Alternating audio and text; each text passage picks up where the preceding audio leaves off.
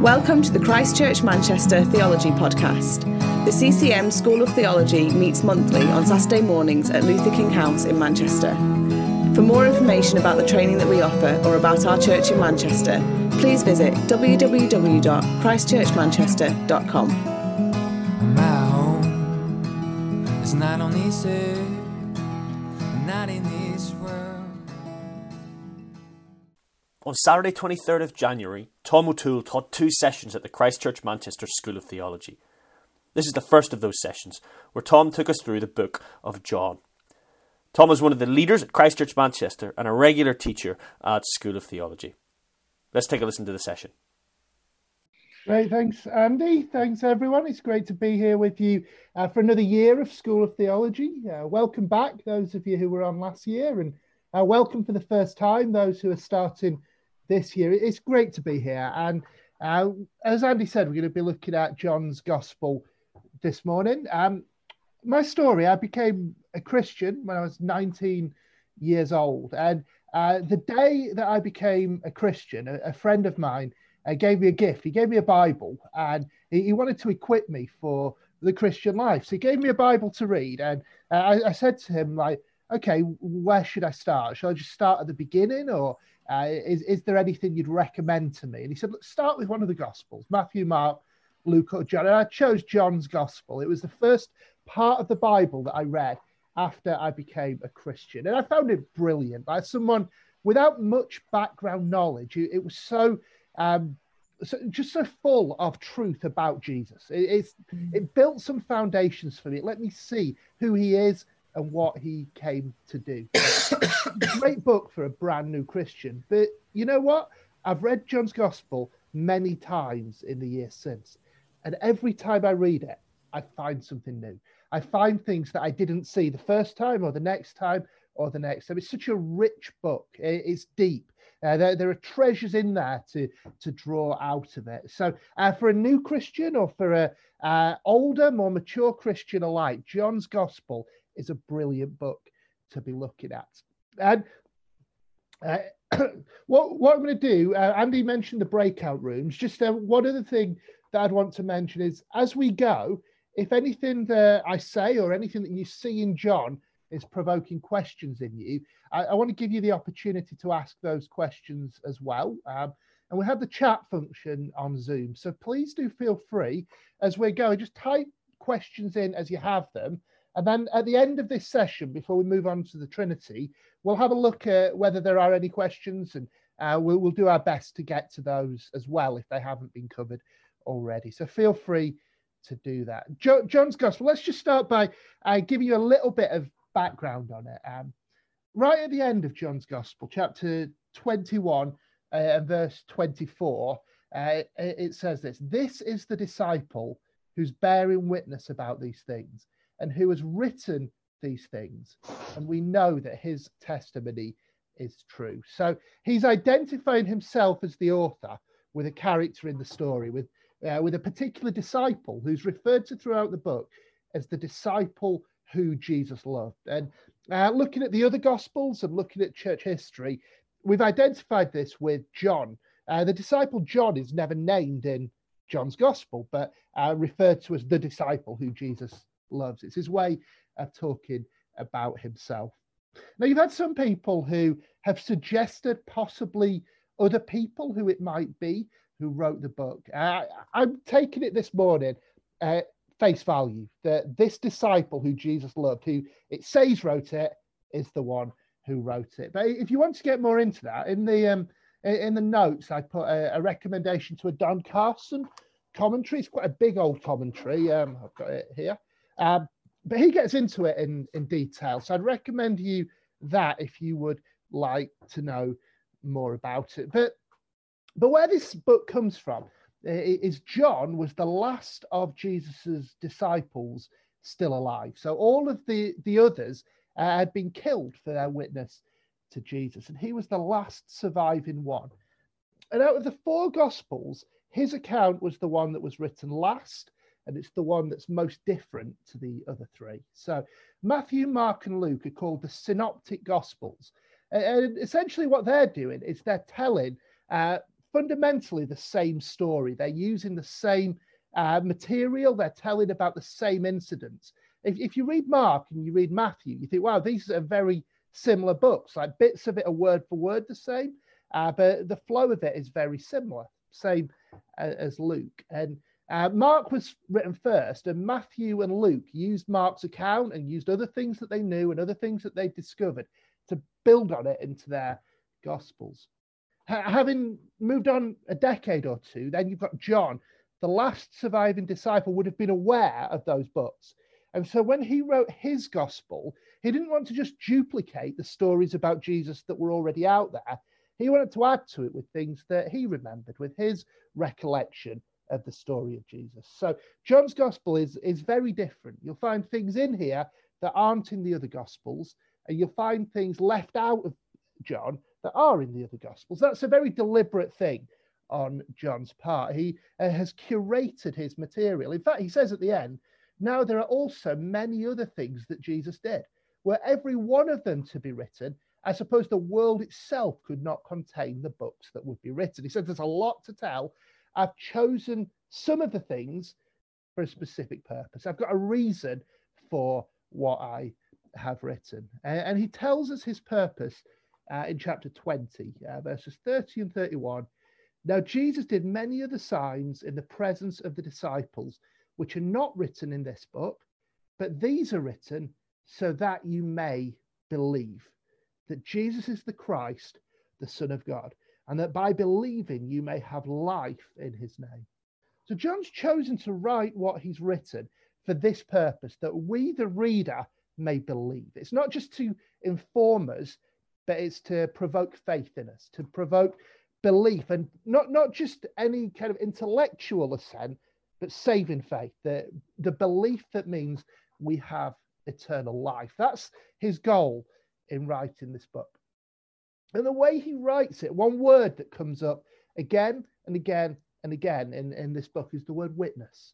He'll talk about different witnesses, and it's like he's a lawyer making his case to us, the reader. And so he's calling different witnesses to the stand to tell us what they can tell us about who Jesus is, so that we may believe.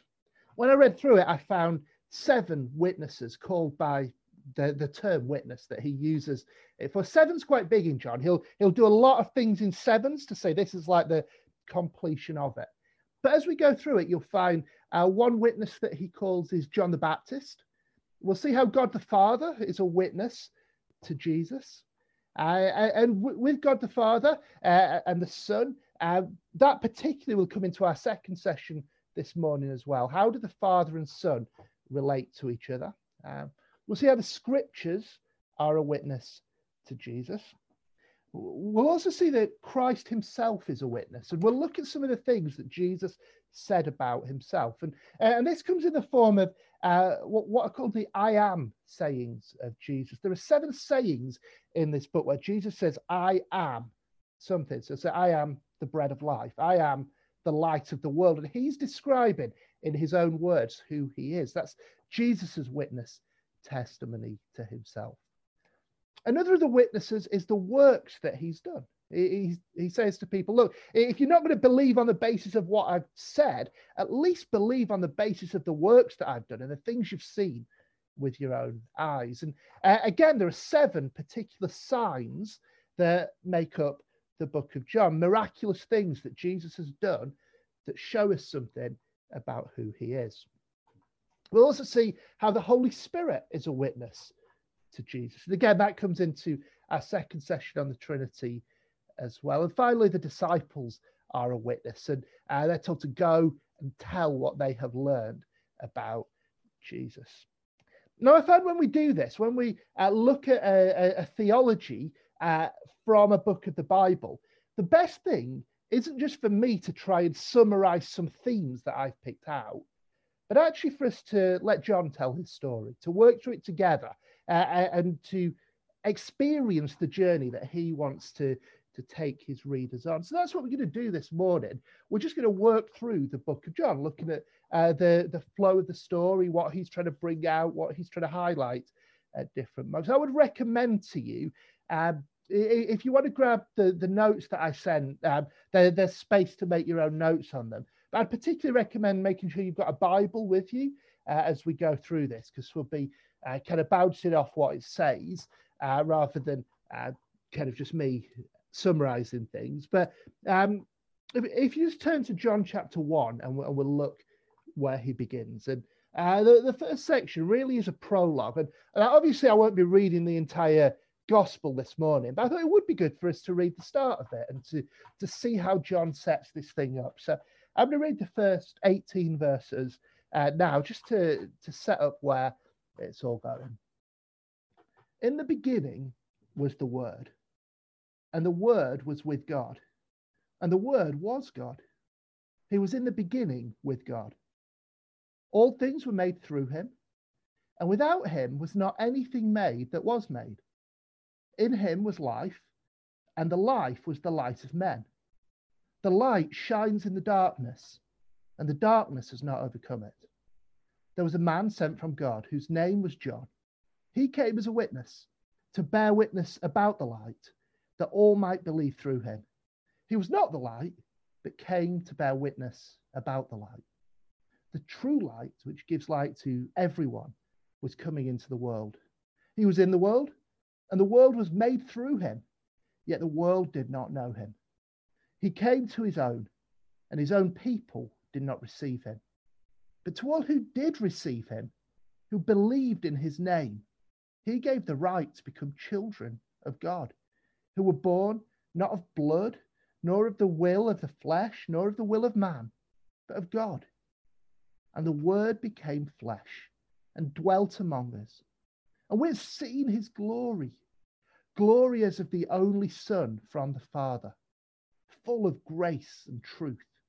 John bore witness about him and cried out, "This was he of whom I said, he who comes after me ranks before me, because he was before me. For from his fullness we have all received grace upon grace. For the law was given through Moses, grace and truth came through Jesus Christ. No one has ever seen God. The only God who is at the Father's side has made him known." Unlike some of the other Gospels, John doesn't start with Christmas. He doesn't start with the story of Jesus being born in the stable, but he takes us right back to the very beginning. Before the world was made, in the beginning was the Word. The Word was with God, and the Word was God. He's starting by telling us this one he's talking about, Jesus, was with God in the beginning, and that he is God. He's telling us that the Word became flesh and dwelt among us. He's telling us how he is the light, how in him is life. He's setting up these claims that through the gospel, these witnesses are going to show us that this is true and cause us to believe. And I wonder if you noticed the echoes of the book of Genesis, the start of the Bible. In the beginning, God said, in the beginning was the Word, Jesus, right from eternity past.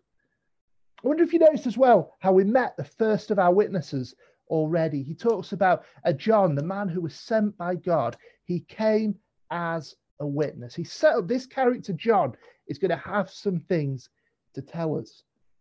And then as chapter 1 goes on, we hear a bit more of the testimony of this witness, John the Baptist. So from verse 19, people start asking John about who he is. And John's answer is, well, I'm not the Christ. It's not about me. And they're pressing him. Well, who are you then? Are you Elijah? Are you the prophet? And he said, no, that's not it. And then the only answer he gives is, I am the voice of one crying out in the wilderness, make straight the way of the Lord. That's a verse from Isaiah chapter 40 that he's referencing. But his job is just to get people ready, to set people up for the one who is to come. And so then they ask him, well, why are you baptizing then?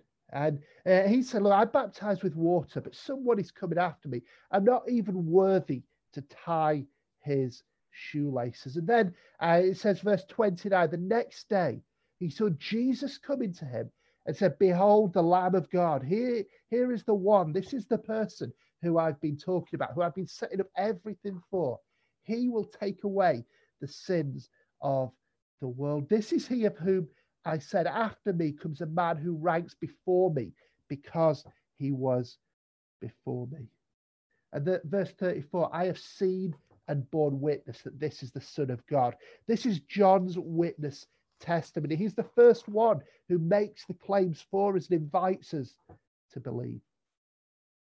Well, then, in the rest of chapter 1, we see Jesus starting to recruit some disciples. And these are people who had been initially recruited into John the Baptist's ministry, but John has pointed them to Jesus, and they're following Jesus now. One of them is Andrew, and then Andrew goes and tells his brother about the one who he's discovered. His brother is Simon Peter, the most famous of the disciples, and he came too. And we also see Philip and Nathaniel recruited as well. So Jesus is starting to gather a little group now to travel, to minister, and to teach with.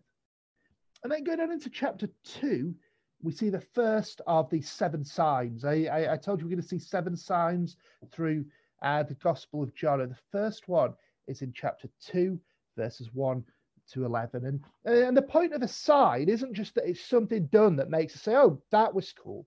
It's a signpost. It signifies something, and it points us to something about who Jesus is. Now, I think it's good on a morning like this, not just to hear truths being told, but to engage with stuff as well. So with this first sign, what I thought we could do is maybe go into our breakout rooms for 10 minutes and just in your group, introduce yourself to each other. If you can read through John chapter 2, 1 to 11, maybe someone in the group or a couple of people in the group split it and read that out loud. And then just discuss how this particular story serves as a signpost to who Jesus is. Welcome back. I hope you found your breakout room helpful. Everyone's just coming back and joining us now very fast. Lots of screens are appearing very quickly. I think that's pretty much everyone back now. So we'll just hand back over to Tom to continue with this morning. Great, thanks, Andy. One thing I noticed with Zoom is when you've been in a breakout room and come back, it often leaves you not on mute. So if you wouldn't mind just putting yourselves on mute again, that would be great. Thank you. So I'm not sure what you discussed in your groups. I think from a story like this, there's quite a few things that you might have drawn out and seen. It's a rich story. One of the things that when I read it jumps out at me is the difference between what there was at first and what there was at the end. So before there was this wine and no one was complaining, it was fine. But the wine that Jesus created from the water, it was so much better. It was remarkable. Everyone was commenting upon it. The difference between the old and the new. And as a signpost, I think this story is showing us that what Jesus has come to bring is so much better than what was there before. In fact, this has been hinted upon already in the prologue that I read, verse 17 of chapter 1. It said, "For the law was given through Moses, grace and truth came through Jesus Christ." What there was, that was fine. But what is to come is so much better. And this kind of old and new theme, it kind of runs through the next few chapters of the book. So in the next verses of chapter 2, we see the story of Jesus cleansing the temple. Now, basically what had been going on at the time was that people were coming to make their sacrifices and offerings in the temple, and they'd be bringing their animals to sacrifice. And there were rules about the perfection of an animal that had to be sacrificed. And they had a little scheme going on where they would find reasons to reject the animals that people were bringing. So this isn't good enough. You can't sacrifice this animal. And people have brought it hundreds of miles. And so, well, what am I going to do now? I'm in Jerusalem with a sheep that's not good enough. And so there were some guys around who said, well, we'll take it off your hands. All right, then we'll give you a little bit of money for it, way under the market value. And we've got some nice, perfect sheep that you can buy off us, but they're more expensive. And so they had this scheme going where they'd be buying these animals cheap, and then they'd just be selling the same animals to the next person who came saying they were perfect. And they were ripping everyone off. They were making money, and the whole system was pretty corrupt. And Jesus was not happy. So Jesus overturned all the tables and everything like that. And he's stating a judgment, isn't he, upon this old system. And he's got a new system that is better. Well, they asked for a sign from him. Like, what gives you the authority? How will we know that you have a right to judge this old system? And Jesus says, look, destroy this temple. Let's talk about his body, and I will raise it up in 3 days. The sign that Jesus gave, that he staked his authority on, is his resurrection, that he would rise from the dead.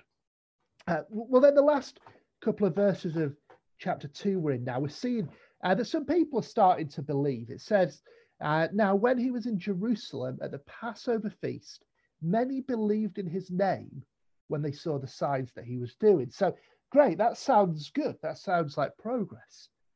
It says, though, Jesus on his part did not entrust himself to them because he knew all people.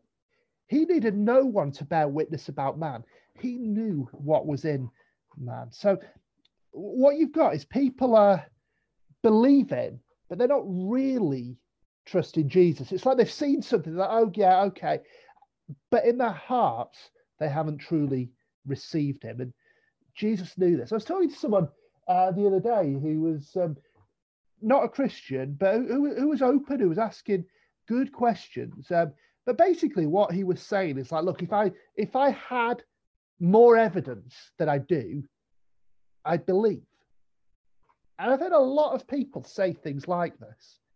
But these verses here, so there's actually more to it than that. These people, they had the evidence, but there was still something in their heart that was reluctant to give themselves over to Jesus. And John comes back to this theme quite often. And it's a good challenge for us to reflect on in our own lives. Are we truly believing in our hearts, truly receiving Jesus in our hearts?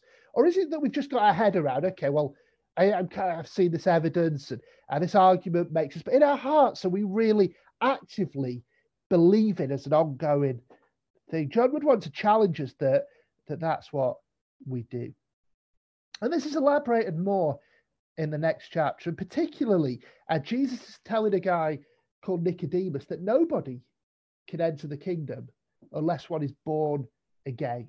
It's not something that we can just from our own starting point see a few things and then be like, oh, well, I'm there. No, the Holy Spirit needs to completely regenerate us, give us a new birth, a spiritual birth.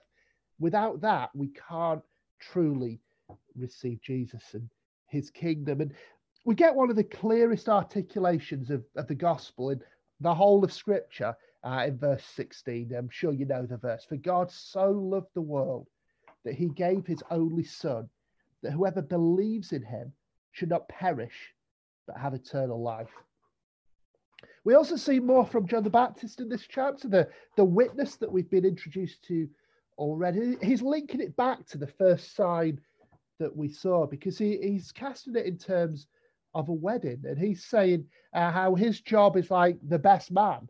And Jesus is the bridegroom, the one who should be the center of attention. He must increase and I must decrease. Moving on to chapter 4, then, we've got an illustration of how this all works out. Jesus meets a woman at the well. And here we've got a contrast, really, with an Old Testament story where a character called Jacob met a woman at a well. And Jacob at the time was a bit of a mess, really. He was desperate. He was hungry. He didn't know what his life was about. And here at Jacob's well, Jesus is meeting a woman. And he's able to provide the answers to her for what her life is about. Up to this point, she's experienced a lot of brokenness. She's had 5 failed marriages. She's now onto another relationship. And she's having a conversation with Jesus at this way. It broke a lot of taboos at the time, like men talking to women in public and a Jew talking to a Samaritan in public. These were things that weren't really done But Jesus did. Jesus engaged her in conversation, and the conversation was about thirst. And it started off on physical thirst, and they were by a well, and Jesus wanted some water, but it quickly became a conversation about spiritual thirst. And Jesus was telling her that there's a water that wells up to eternal life that he can provide. And the conversation turns to her love life and her failed marriages and what she's looking for and longing for. It also turns to worship and what true worship is. It's not about the temple. We've already heard about how corrupt things were in the temple. It's not about the mountain that the Samaritans worshipped on. But no, the Father is worshipped in spirit and in truth, and he's looking for those who will worship him in that way. And she comes to know that Jesus is the Christ, the Messiah, and so she becomes a witness to the people in her town. She tells them, and then Jesus goes to the town, and they hear for themselves, and they know he truly is the Christ, the Messiah. They believe for themselves now. Then we get on to sign number 2. And on the second sign, what you've got is you've got an official who comes to Jesus, who his son is sick, he's going to die. And so this guy comes and he asks Jesus to come to his house and to heal him. And Jesus said to him, he challenges his faith. He says, unless you see signs and wonders, you will not believe. And he's like, no, come down, my kid's going to die. And Jesus said to him, go back home and your child will live. And the guy does. He believes Jesus at his word. And so when he goes, he finds his servants approach him and tells him that the kid is healed. And what this sign is doing is it's saying that Jesus, by his very word, has the authority to do anything. Let's put the question to you and me. Is the fact that Jesus has said it enough? Because for this man, it was. I imagine in his shoes, if I was there, I might have been a bit disappointed. I might have thought, he's fobbing me off here. No, he's got to come down to my house and do it. Do we ever think, no, I've got to see Jesus do this for me before I will trust him? Or are we willing to just take him at his word? Well, that's what this sign is asking us. Right after it, chapter 5, we're on to sign number 3. This time, you've got a man, a paralytic man, beside this pool. And the superstition at the time was kind of when the pool is stirred, then someone, whoever's the first to get into it, will get healed. And he's been kind of loitering by it for many years, but because he's paralyzed, he's not able ever to be the first one. And Jesus asks him, do you want to be healed? And he's like, well, yeah, but I can't. I can't make it happen. And Jesus says to him, look, get up and take up your bed and walk. And so Jesus did. Now, this sign really is where the opposition to Jesus starts, because he's told this man to carry his mat, and it was a Sabbath day.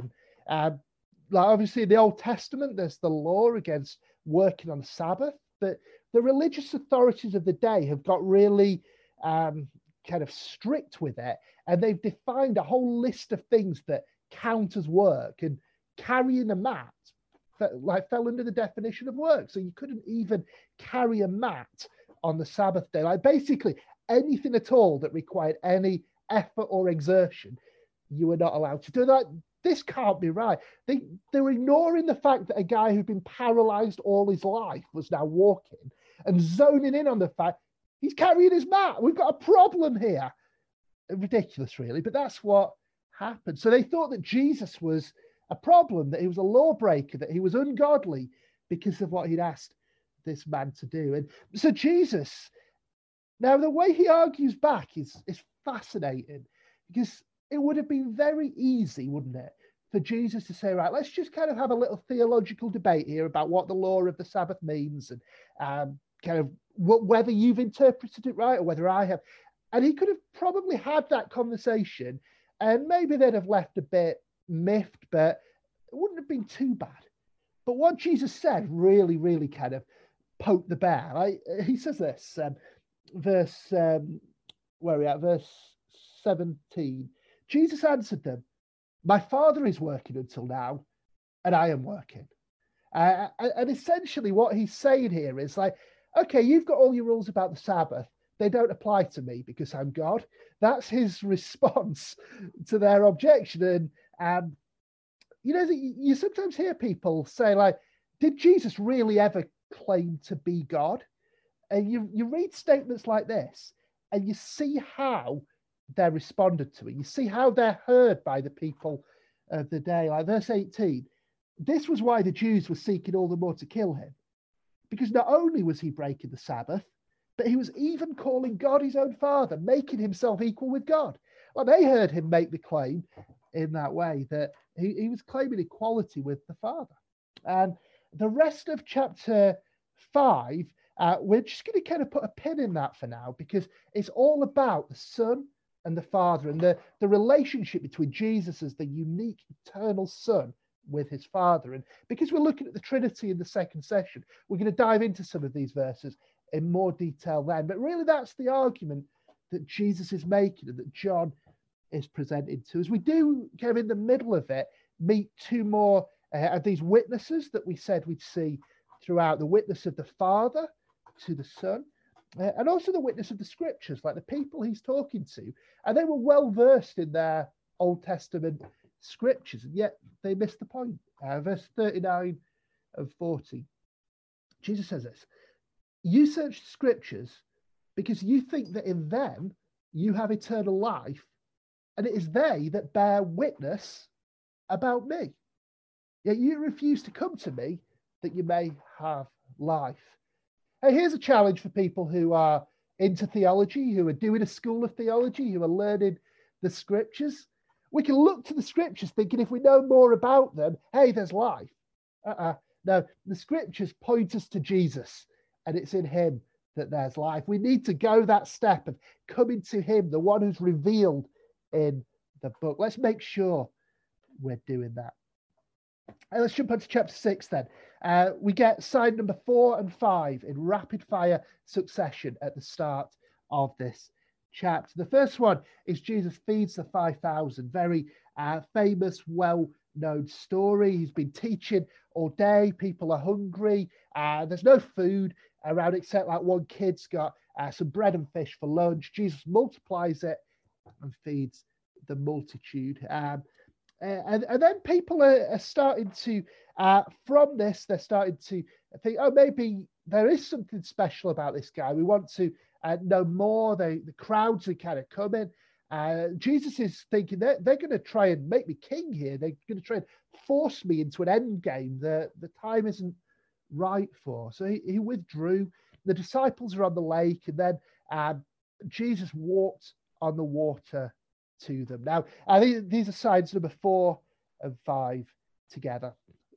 What do they signify? Well, the crowd that are chasing him, they've sort of got it, but they haven't got it yet, because they've got that Jesus is worth chasing after, but they're still chasing him for the wrong things.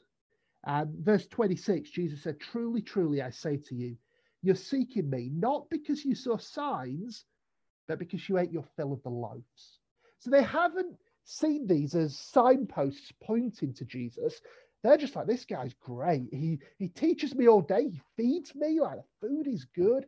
I want to be around this guy. More lovely bread. And I get that he's special. God's doing something through him. They call him the prophet who was to come into the world. Now, in the Old Testament, it was promised that there'd be a prophet like Moses. And so they've kind of drawn that link. Because like in the days of Moses, God gave bread from heaven to feed the people when they were in the wilderness. And it's like, oh, God's giving bread through this guy. Maybe he's like Moses. And Jesus, in his testimony that he gives, he moves them way beyond this. He's not just a prophet like Moses who can give bread from heaven. He is the bread from heaven. He says, I am the bread of life. You know, when we describe Jesus and we try to articulate who he is, we quite often go for some kind of technical propositions, and there's nothing wrong with that, trying to define it, but it's striking, isn't it, how Jesus leans into these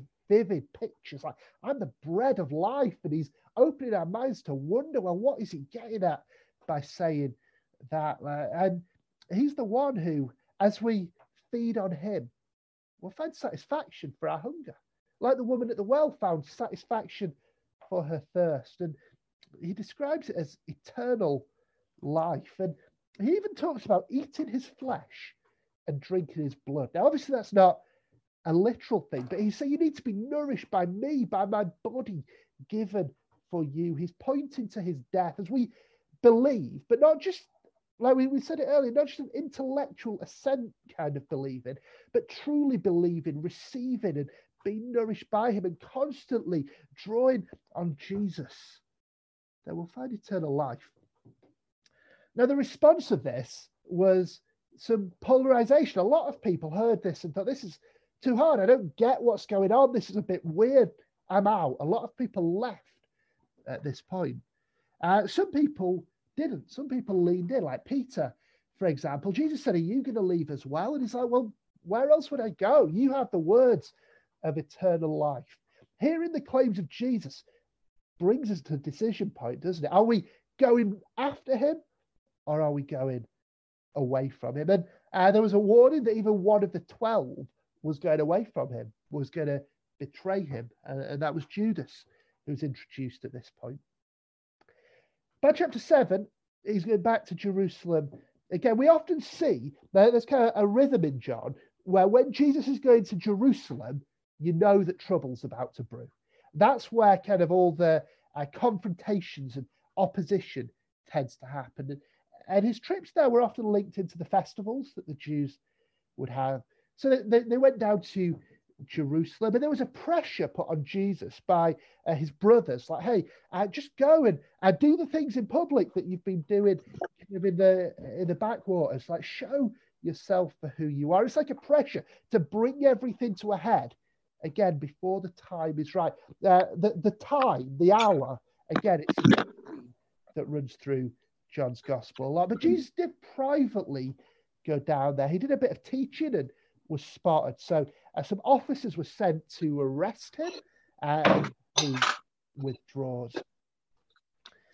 Chapter 8, we start with a section there you'll find in brackets, chapter 8, verses 1 to 11, the story about the woman caught in adultery. And it says at the top of it in my Bible, the earliest manuscripts do not include these verses. Now, what you do with these verses really depends on your understanding of the inspiration of Scripture. I believe that it's here because the Holy Spirit wanted it here and God's inspired it to be here and receive it as Scripture. I also believe there's nothing like doctrinal in it that we don't see elsewhere in the Bible.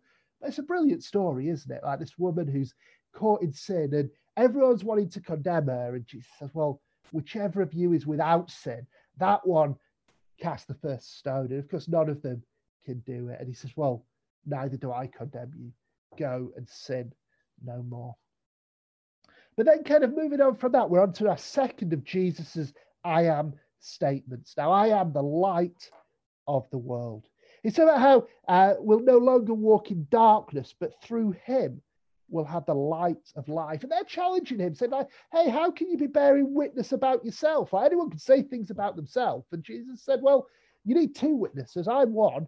My Father is a witness to me as well. He's leaning into the Trinity again. And he's also kind of challenging them a bit on where their fatherhood comes from. Now, they were often teasing Jesus about his fatherhood. They knew the story of Mary, that she was pregnant out of wedlock. They were taking digs at Jesus about who's your daddy, Jesus? And he's like, well, who's your daddy? Because you're not acting like children of Abraham. If you were truly children of Abraham, you do the things that Abraham did. But actually, you're acting like your father, the devil. You're doing the things that he did. And then they're kind of, as you imagine, quite offended by this. And he says, look, this is verse 56 now. Your father Abraham rejoiced that he would see my day. He saw it and was glad. And they're like, what's he talking about? Abraham saw your day. And verse 58, Jesus said to them, truly, truly, I say to you, before Abraham was, I am. Now that is a incredible statement. Firstly, it doesn't make sense. You would have thought that the sentence should be, truly I say to you, before Abraham was, I was. Like, I was there with him. I was there before him. But he's using this term, I am, which is a very deliberate and a very provocative thing to do. Back in the Old Testament, when God revealed his name to Moses, he revealed his name to be I am. Like in the Hebrew, it was Yahweh, but I am who I am. And I am is the personal name of God. And he said, truly I say to you, before Abraham was, I am. You're talking about Abraham, but I'm identifying with God here. That's who I am. In fact, all of these I am statements, I am the bread of life, I am the light of the world, they're laced with this I am starting because he's claiming this divinity that as God, as Yahweh, I am the bread of life. As God, as Yahweh, I am the light of the world. And again, you can see through their response that they've taken exactly the meaning that Jesus intended. They picked up stones to throw at him, but Jesus hid himself and went out of the temple.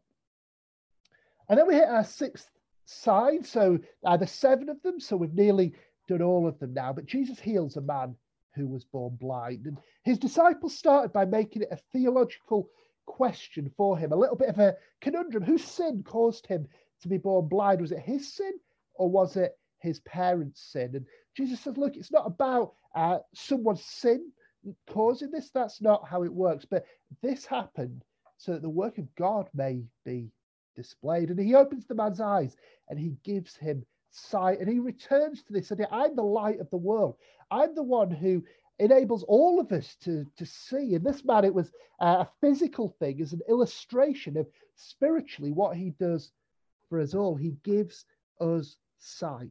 And the man's testifying, like, look, this guy, he's healed me. I was blind and now I see. I don't have all the answers, but I've got a story to tell about what he has done for me. And kind of the Pharisees are now a little bit confused. They're trying to work out, is this guy from God? Like, what he's done is good, but again, he's done it on a Sabbath. He's breaking the rules. He can't really be from God. And they are dismissing him and they're opposing him. And we see actually it's them that are blind. It's not the guy in the story, but it's these people. So we know all the answers and Jesus can't be from God. They're truly the ones who are blind. We're going to go into breakout rooms in a minute. Let me just kind of set up what I want you to do. We're going into chapter 10, and we'll see the 3rd and the 4th of Jesus's I am statements in these verses. So one of them is I am the gate for the sheep, and one of them is I am the good shepherd. And this idea of being a shepherd, it's linked to leadership, particularly in the Old Testament. Shepherding is a way that the leaders of the people are being described. And what we've just seen with the man born blind and the Pharisees and the opposition is there's a critique happening of the leadership of the people of the day. And so what I'm going to get you to do, I'm going to give you an Old Testament passage to read about shepherding and the shepherding of God's people. And then also chapter 10, verses 1 to 15 to read. If in your groups, read through both passages and with the context of the Old Testament passage, see if you can use that to see what Jesus might be trying to say here in John. So the Old Testament passage that I'll note in the chat for you is Ezekiel chapter 34, verses 1 to 16. And here we've got John 10, 1 to 15. Well, welcome back, everyone. I know some people are still to arrive back. I hope you had a good time in your breakout room discussing those 2 passages. I'm sure Tom will chat about that shortly. Hands up, who managed to get himself a nice tea or coffee? Few people, yes. Anyone, right? Maybe share this in the chat. I know the chat's kind of normally supposed to be for theology stuff, but I'm going to buck that trend. Share that if anyone has had something nice with their tea and coffee, you know, like a nice biscuit or croissant, can you share what you had in the chat? I don't know. Maybe it's just me. I like to know what everyone else has had. I had like one of those little chocolate mini rolls with like cream and jam in it. Very, very nice. Perfect. 20 past 10. Perfect time to have one of those. And actually, I went outside, had my cup of tea outside. I just stood outside. Really nice. Big coat on, snow. I don't know. That was just me. Helps me when I get away from a screen when we're on the screen all the time. Let me see. What have we got? Have we got anyone sharing anything? Oh, a naked berry bar. Bacon sandwich with Earl Grey tea. Okay, I think that's definitely the best so far. Well, hopefully you've had... Oh, I'm not that quick. I can only get a brew. Okay, right. Someone being quite honest there. Well, I hope you had a good break. I will leave the rest of the theological discussion and chats about that to Tom. I will hand over to you before I witter on about anything else meaningless. Over to you, Tom. Cool. Thank you, Andy. Let's pick up where we left off in John's Gospel then. The breakout rooms looked at chapter 10. Jesus claiming to be the good shepherd, quite in contrast to the bad shepherds who were around at the time. And Ezekiel, we saw that God himself would be the shepherd of his people, and that echoes in what Jesus said. Into chapter 11, though, we'll start this session from, and this is the seventh and final sign in John's Gospel, and it's the raising of Lazarus from the dead. And at the start of the chapter, we see that Lazarus, who's a friend of Jesus, is sick. And so his sisters, Mary and Martha, called for Jesus to come. And they were desperate, as you would be in their situation. But Jesus decides not to go immediately. In fact, he waits. He delays it 2 days longer than he needed to. And by doing so, it means that when he gets there, Lazarus has died and has been dead for a little while. And this is causing stress amongst the sisters. They're confronting Jesus. Why didn't you come earlier? If you'd have come earlier, you could have done something about this. And now you've dithered and you've waited and you haven't come on time. And now he's died. And Jesus replies by firstly he stated, this is for God's glory that this will happen. You will see God's glory. And then he makes another statement about his identity, and this is the fifth of the I am statements. He says, I am the resurrection and the life. So he said, actually, yes, there is death, but in me there's something bigger than death. I'm resurrection. I am life. Oh yeah, we get that. We know that there's a day coming, that the last day will come and everyone will be raised and Lazarus will be raised on the day. I get that. But Jesus said, no. We're talking about now, here and now. I am the resurrection and I am the life. And he calls Lazarus, who's been in the tomb for 4 days, to come out of the tomb. And Lazarus does. And he takes off the grave clothes and he is alive again. And then, having seen this miracle happen, the authorities are even more antagonistic to Jesus. Because when you've got someone doing things like raising dead people in Jerusalem, that's going to get the attention of the Romans. And the Romans are going to clamp down on anything they see as like an uprising. So now they've determined, we definitely want to put this guy, Jesus, to death. And John throws in this line in verse 55. Now the Passover of the Jews was at hand. And it's both a time mark, like what time in the calendar year we're at, but also it's a theological statement, because the Passover was when God saved his people, when a lamb was sacrificed so that the people were spared judgment. And John the Baptist has already introduced Jesus as the Lamb of God. And so the Passover's here. It's time now. The lamb will be sacrificed. The people will be saved. The remainder of John's Gospel then is devoted to the last week of Jesus' life. We're entering into the passion narrative. We're hearing about the events leading up to his death, and then his death, and then his resurrection. So, and the big question hanging over us at the start of chapter 12 is, when they're gathering to celebrate the Passover feast, is Jesus going to turn up? Everyone's wondering, will he show up? Will he make a scene there? And what he actually does is he goes to Lazarus's house and he's having a meal with the family. And there are different responses to Jesus. So from Mary, there's absolute worship. She's pouring this expensive perfume out upon his feet and wiping it with her hair. You've got a crowd who are gathered who want to see Jesus, and they've heard all about him and they want to see for themselves. And I bet as well, it's not just Jesus that they want to see. I bet they want to see Lazarus too. They've heard this story, like the guy who was dead and is now alive. I want to hear his story and what he has to say. So there's this crowd who wants to come, and it's getting pretty awkward for the authorities. Like, if you're wanting to downplay Jesus and eliminate Jesus, and there's this bloke walking around who everybody knows was dead a few days ago, and he's now alive because of Jesus, and he's reminding people every time they see him, clap eyes on him, Jesus, he can raise the dead. That's a problem. Lazarus is a problem. Jesus is a problem. And actually, they're starting to want to kill Lazarus as well as kill Jesus. They're wanting to kill both of them now.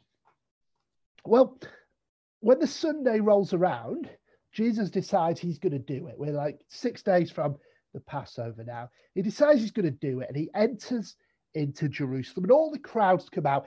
And I want you to think of the scene of like an open-top bus parade. You know, like when the Olympics happened, and it was in London, and Britain won all these gold medals, and then they got all the kind of athletes on the top of a bus, and they had them paraded through the streets, and everyone was out and shouting and cheering and celebrating. The kind of triumphal heroes are being welcomed from their victory. Well, there's something of that kind of scene here. Jesus is entering into Jerusalem on a donkey with all the crowds out, and this is an enactment, a deliberate enactment of a scene described in the book of Zechariah in the Old Testament, when Israel's king would enter on a donkey. And when Jesus had said to Mary in the chapter earlier, "You will see God's glory," I think he was talking about something like this. This is not just kind of a happenstance. Jesus knows what he's doing here.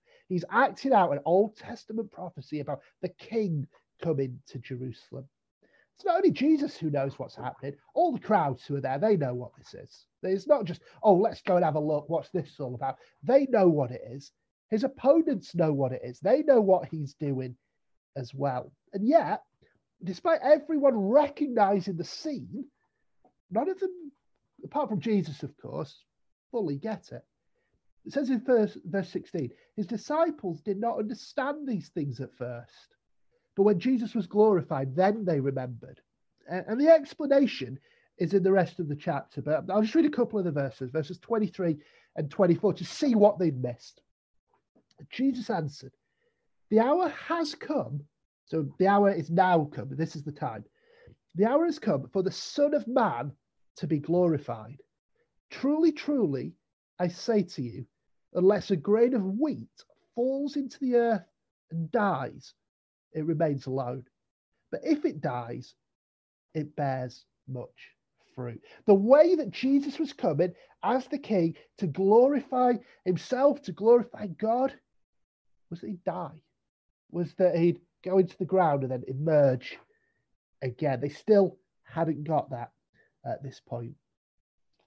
Well, from chapter 13 onwards, the next few chapters are a block of teaching where Jesus is trying to ready his disciples then for what happens next. It starts with washing the feet of the disciples, and in doing so, he's teaching them about servanthood. And if he's willing to serve them, so they should serve each other. At this point, Judas as well, he goes out to do what he's going to do and betray Jesus. He commands them to love one another. So this is the command. And he starts to talk about where he's going to go. He's going to go to be with the Father. And Simon Peter, in his usual kind of impetuous way, he said, "Well, if that's where you're going, I want to come. I'll follow you." And Jesus says, like, "Well, just hold your horses a second. Like, will you lay down your life for me?" And this is the end of chapter 13. "Truly, truly, I say to you, the cock will not crow until you have denied me 3 times. So he predicts that Simon Peter is going to deny knowing him. And you've got this contrast, haven't you? Judas and Simon Peter. Two disciples, both of whom are going to let Jesus down. And yet one of them, we're going to see him turn back. And we don't see that in the other one. But we continue. He's talking about where he's going. He's talking about preparing a place in the Father's house. And another of the disciples, Thomas, says, look, how do we know where you're going? How can we know the way? And now we get the sixth of the I am statements. This is chapter 14 and verse 6. Jesus said to him, I am the way and the truth and the life. No one comes to the Father except through me. That is such an important statement. The way to the Father is through Jesus. There is no other way. When we think about how do we get saved, when we think about evangelism, and people will often say, oh, yeah, I know God, or I like to think God's like this, or I can get to God through X, Y, Z, different religions, different ideas, different philosophies. Jesus is clear. Nobody comes to the Father except through me. He's the unique revelation of the Father. He's the unique way to the Father. And then he promises the Holy Spirit. And again, like we did in chapter 5, we're going to put a little pin on this because, again, it links into the Trinity that we're going to be talking about later. But Jesus promises to send the Holy Spirit to be with them when he's gone. By chapter 15, we're on to the final one of the I am statements. And Jesus says, I am the true vine. He's picking up an Old Testament symbol of the nation of Israel, but identified it with himself. It's as we're in Christ, as we abide in him, that we're connected into God and that we will bear fruit. And fruitfulness, he defines, is obedience to his commands, and in particular, the command to love one another. And then he starts preparing them for what's to come. There'll be opposition, there'll be hatred, there'll be persecution. He talks more about that in chapter 16 and more about the Holy Spirit as well, and promises that he will return, he will see them again, and that he has overcome the world. Then he prays. Chapter 17 is his prayer. It's called the High Priestly Prayer. And really in this prayer, he's reflecting a lot on his relationship with his Father. He says, Father, the hour has come, glorify your Son, that the Son may glorify you. He says in verse 4, I glorified you on earth. And verse 5, now, Father, glorify me in your own presence with the glory I had with you before the world existed. He also prays for his disciples and for all who would become disciples through them as well. And he's praying for kind of a oneness with each other, a oneness with him, a oneness with the Father. It kind of all blurs a bit, doesn't it? Like if you read verse 20 to 23, I do not ask for these only, but also for those who will believe in me through their word, that they may all be one, just as you, Father, are in me and I in you, that they also may be in us, so that the world may believe you've sent me. The glory you've given me, I've given them, that they may be one, even as we are one, I in them and you in me, that they may become perfectly one, so the world may know that you sent me and love them, even as you love me. Like, who's in who? It's like all kind of blurring the relationships between Father, Son, us as believers, each other, kind of all to be drawn together in close relationship. But having kind of taught for a bit, chapter 18 bounces us back into the narrative. And now we're kind of on the night that Jesus died. So we start with Judas leading them to Jesus. And he's betrayed him, he's sold him for money. And Jesus is arrested. Simon Peter tries an armed resistance and he gets a sword out, but Jesus stands him down. He's brought before the high priest and having to give account. But the account of Jesus doing this is sandwiched by exactly what he predicted, that Peter would deny knowing him. And he's brought then, after being before the high priest, he's brought to Pilate, who was the ruler of the region. And Pilate doesn't really want anything to do with it. Pilate says, look, you guys have got an issue with him. You judge him. You've got your own laws. You're allowed to do that. And they said, no, we can't do it because we're not allowed to give the death penalty. And that's what we're after here. We need you involved, Pilate, if we're going to kill him. Pilate interviews him, and he's pretty clear from his interview that Jesus hasn't done anything wrong and he doesn't want to do it. So he's trying to worm out of it. He's not got the guts just to stand up to them and say, no, I'm not doing it. But he's trying to find a way not to. They've got a tradition that each Passover, a prisoner will be released. So he's like, hey, I'm going to use this. This is a good way out of this predicament. Let's invoke this tradition. I'll release your king. You know, no. We want that guy. We want Barabbas. Now, Barabbas was a robber. And it's like, oh, yeah, free that guy. But no, make sure you definitely kill Jesus. So in chapter 19, we get the decision is now to be made. They've dressed him up in a purple robe. They've put a crown of thorns on his head. They're calling him the King of the Jews. And they think they're taking the mickey. It's meant to be ironic, but it's actually prophetic. And the crowd are crying, crucify him. Paul's like, but he hasn't done anything wrong. We can't do that. And they say to him, like, well, if you're not going to crucify him, you're not really a friend of Caesar, are you? I thought Caesar was the king around here. Now, these are meant to be God's people who are saying, no, we don't want any other king, just Caesar as the king. This guy's claiming to be a threat to Rome. You kill him. And Pilate, he buckles. He feels like he doesn't have any choice in the end, or certainly he doesn't have the courage to stand up to them. So he agrees, and Jesus is crucified. And inscriptions put over the cross saying, this is the King of the Jews. And the Jews are pretty annoyed at this. They want it changed, but it doesn't get changed. They gamble over his clothes. And around the cross, there's Jesus's mum and his aunt and Mary Magdalene, and John is there as well. And Jesus says to Mary, you see John, look after him.